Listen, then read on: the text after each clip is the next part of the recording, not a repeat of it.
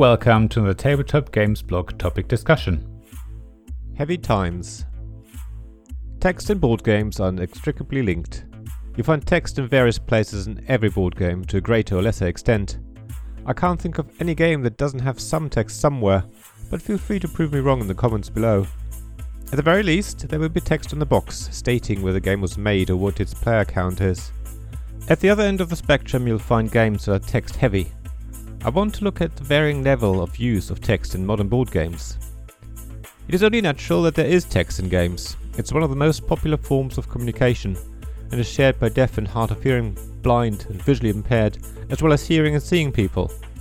Of course, blind and visually impaired people also use another form of text, Braille. Text is our way to communicate over distances and when separated by time, and has mostly taken over from oral traditions.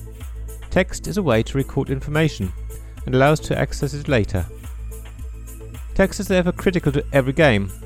Rulebooks immediately come to mind. Many of us still learn games from the rulebook. Of course, nowadays there are rules teach videos that are often more accessible to many people and that can replace rulebooks' role of teaching a game.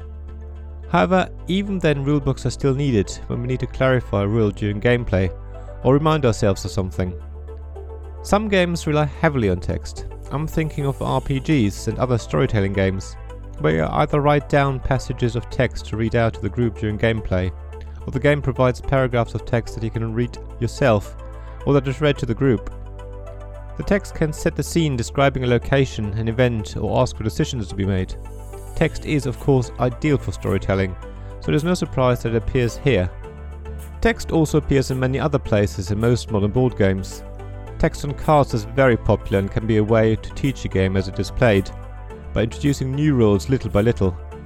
Card text can also describe actions or effects which create surprise moments and twists in gameplay.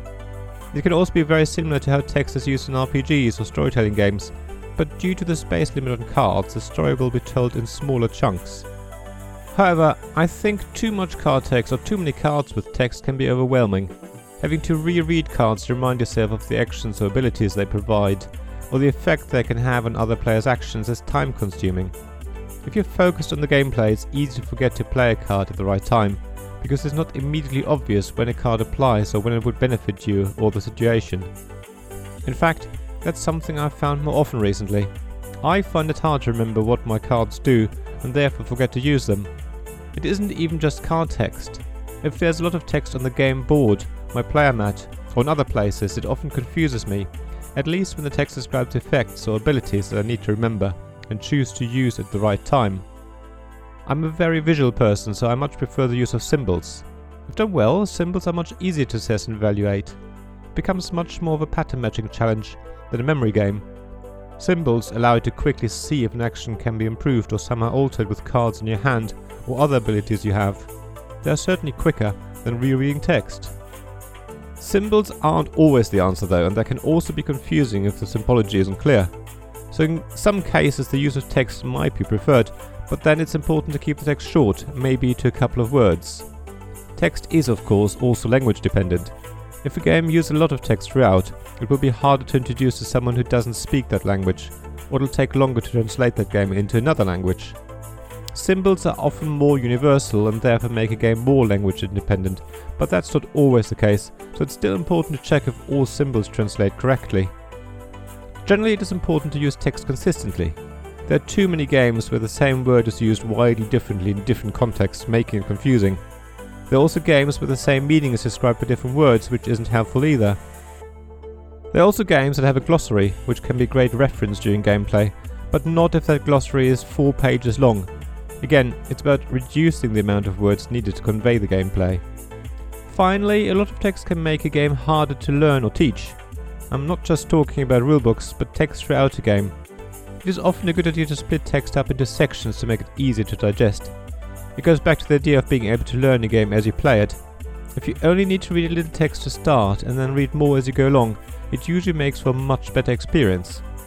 Similarly, and this should be obvious, a rulebook that is nicely divided into sensible sections is easy to read and refer back to.